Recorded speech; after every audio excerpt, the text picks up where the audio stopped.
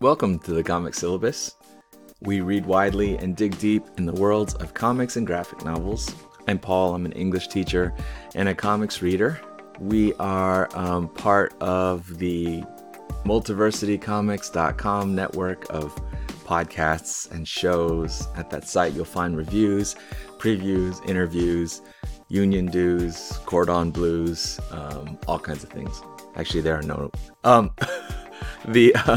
If you appreciate this kind of look at graphic novels and comics, please subscribe wherever you find podcasts and help me get the word out about Comic Syllabus because I'd love to hear from you all out there.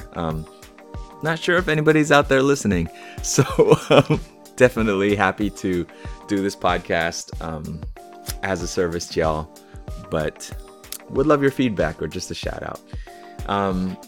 And this week, our Polybagged segment is going to look at 4 comics. I decided that Polybagged will focus on comics that come out from non-Big 2 publishers. That means we will not look at DC and Marvel every week because, you know what, there's actually a lot of great coverage of those out there. And it's not that I'm not interested in those, not that they're not on my pull list, that I pick up every week from comic shops, but just that I think that we will cover here on Comic Syllabus Marvel and DC as they become available, on Marvel Unlimited and on DC Universe Infinite. Marvel Unlimited is sort of 3 months behind the publishing schedule, and DC Infinite 6 months behind the releases. So that just lets us kind of look at them in a different rhythm. I'm still looking forward to talking about Loki and some of the Loki comics that I've been reading on Marvel Unlimited and Comixology Unlimited, in light of the show going on right now. And still want to look forward to some segments about the Eisner nominations coming up. But for this week, comics that came out to shops on June 16th, let's talk about The Many Deaths of Layla Starr, or Layla Starr, Layla, from Boom Studios, and Home number 3 from Image Comics, Rangers of the Divide number 2 from Dark Horse, and Compass number 1 from Image Comics. And we start at Home. We start with Home issue 3, written by Julio Anta with art by Ann Wyschik. Forgive me if I mispronounced that. And cover art by Lisa Sturl.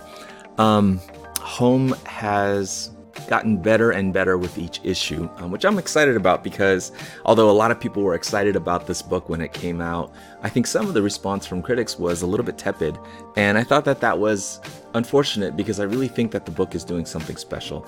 Anta and Wyschik are weaving the story of a migrant family, a son and his mother who have left Guatemala and made their way up that perilous journey through Mexico to come to the United States, and are met by shall we say characteristically unwelcoming, even malicious border patrol ICE agents.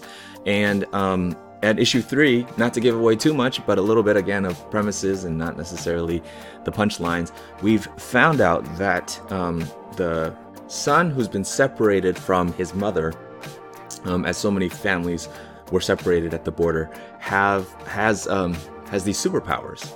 And I know some of the critical reaction initially was sort of like, another story with superpowers, and others were maybe just finding their way or feeling their way around in unfamiliarity with the art style. I really thought from issue 1 that the creators had landed on something really unique, really effective for telling this kind of story. First of all, that the idea of superpowers not just being for those in society who are typically privileged or powerful has always been kind of at the root of comic book storytelling. I mean, from Superman on.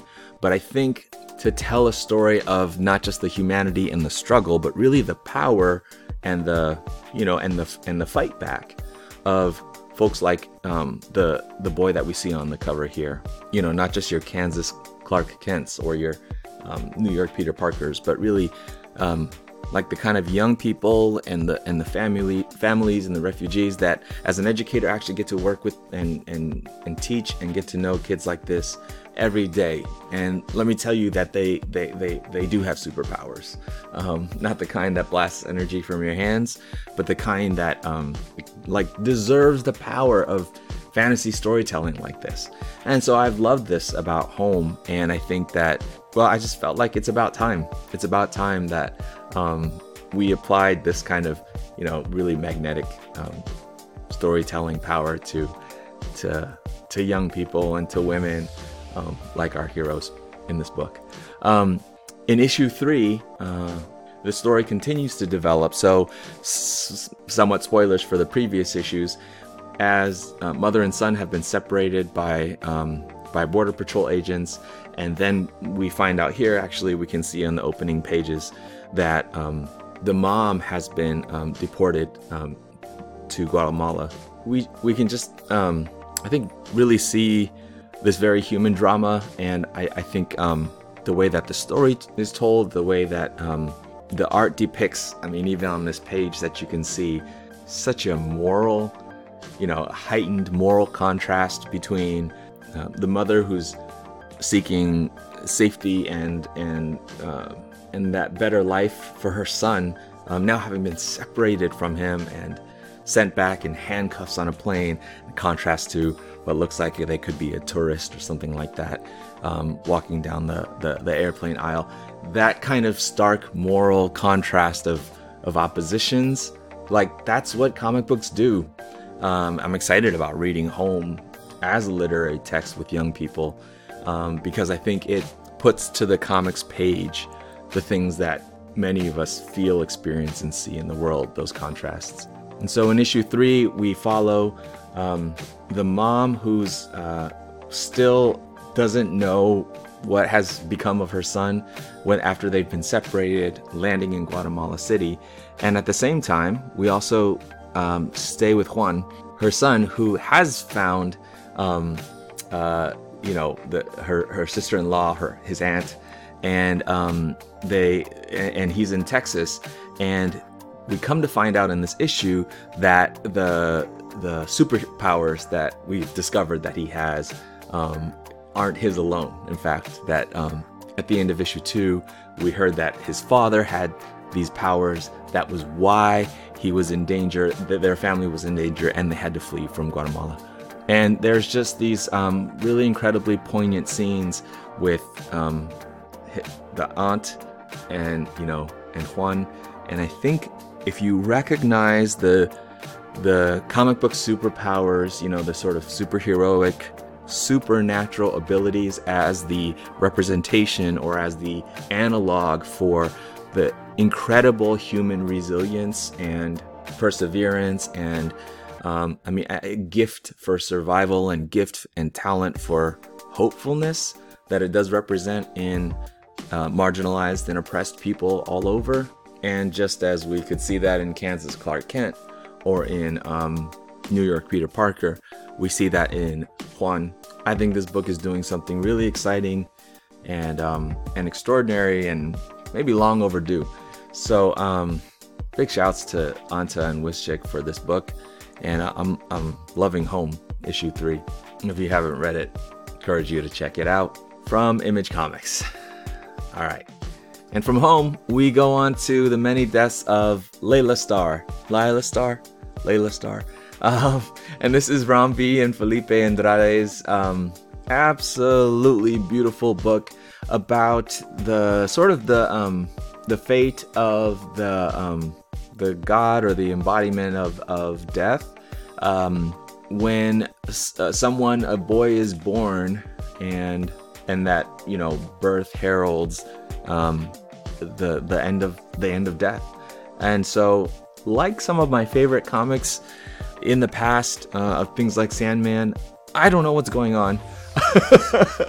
And yet I know Ram V and Andrade know where they're going with this story. And so meanwhile, here in issue 3, I'm just along for the ride. It's really helped by the luscious visuals. You could see on this cover and on this page how in this issue in particular, they've taken the idea of a cigarette and the lifespan of a cigarette as it crosses various human and superhuman characters that we're concerned with in the story, to kind of contemplate how things maybe ephemeral passing or overlapping, how this sort of smoke from one person's existence wafts into others'. I am not a smoker, no judgment, but I didn't think that a story about a cigarette would be that interesting to me. But once again, Ron V has a way of approaching familiar comics topics and tropes from altogether unique angles. And I think that Felipe Andrade's art is, he's one of my favorites. I got a Felipe Andrade page right up here. He's doing a lot that I think is concordant with his style, but is also experimental and different and new in this book, and I like it. Something that really kind of captures both the mysticism and the playful, sometimes baleful experience of existence. So again, I'm not too sure what's going on in this book. I can see the progression, and I'm excited as the book continues to get a better read on what the book is saying. But in the meantime, this is definitely worth following. Many Deaths of Lila Star, number 3. Lila. And from there we go to Rangers of the Divide, number 2. From Dark Horse Comics, written, drawn, colored, inked, lettered, all of the above by Megan Huang. This is the second issue of a series that I wish I had gotten polybagged up and running in time to catch when the first issue came out. When I saw it in previews, I thought the art looked gorgeous and extraordinary, so I really wanted to check it out.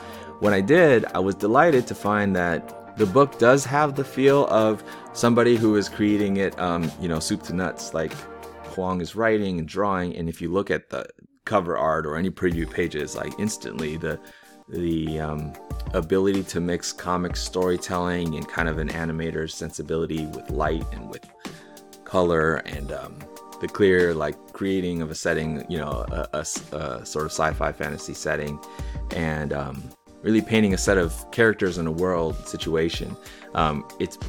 It's pretty awesome.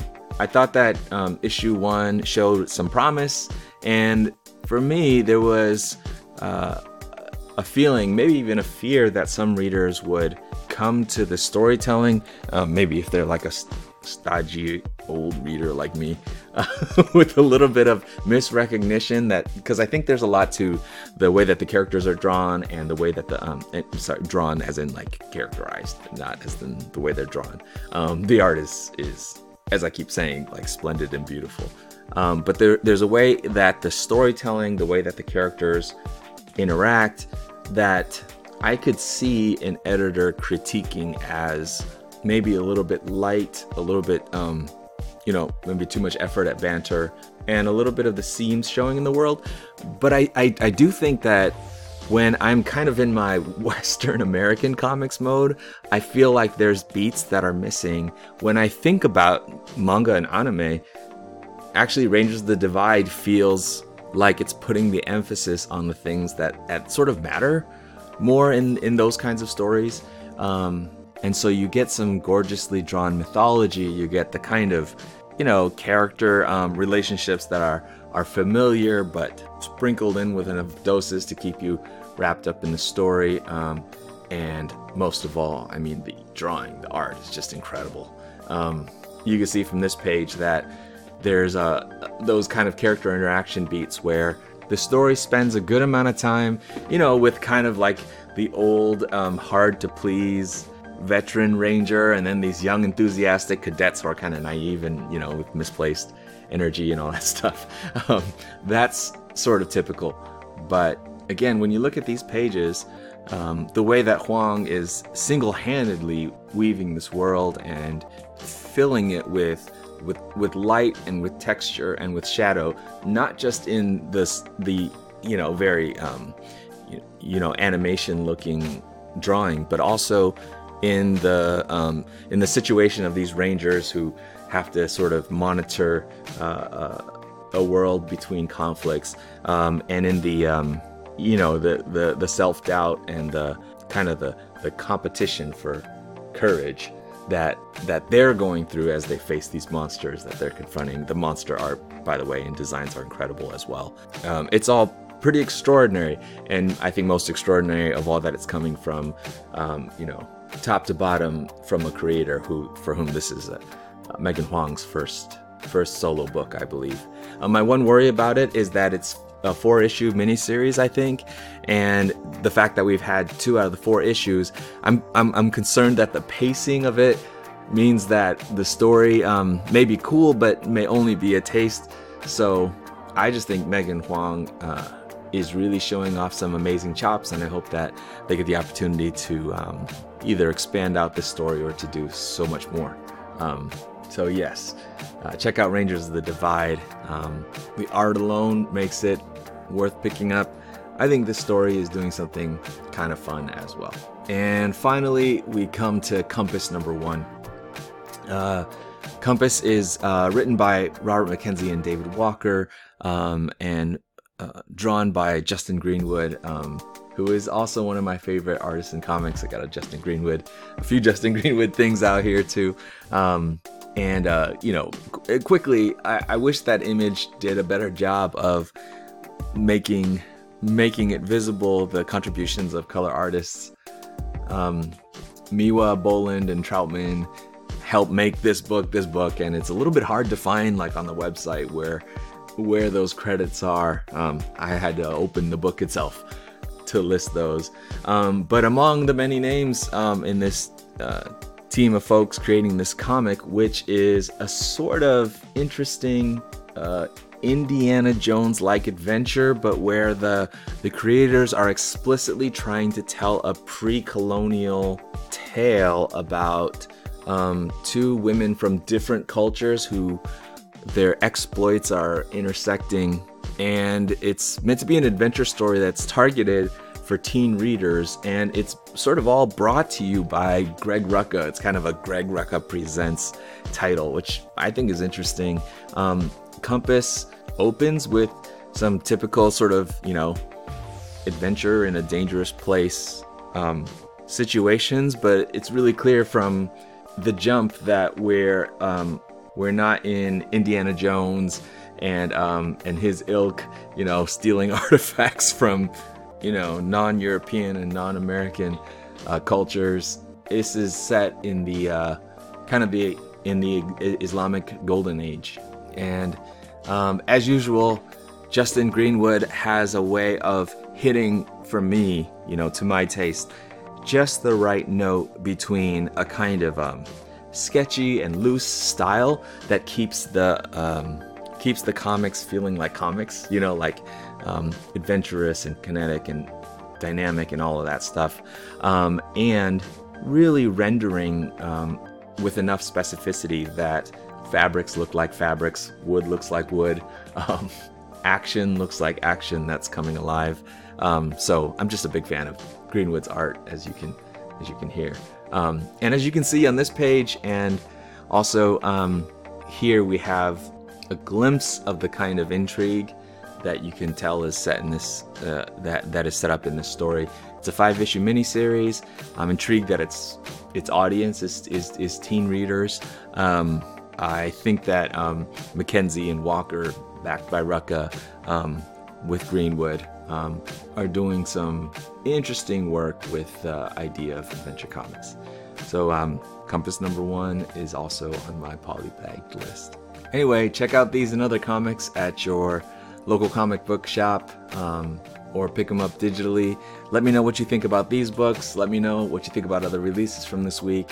I'm on Twitter at 2Fly and all that other social media that's in the show notes. Thanks for hanging out with Polybagged for this week.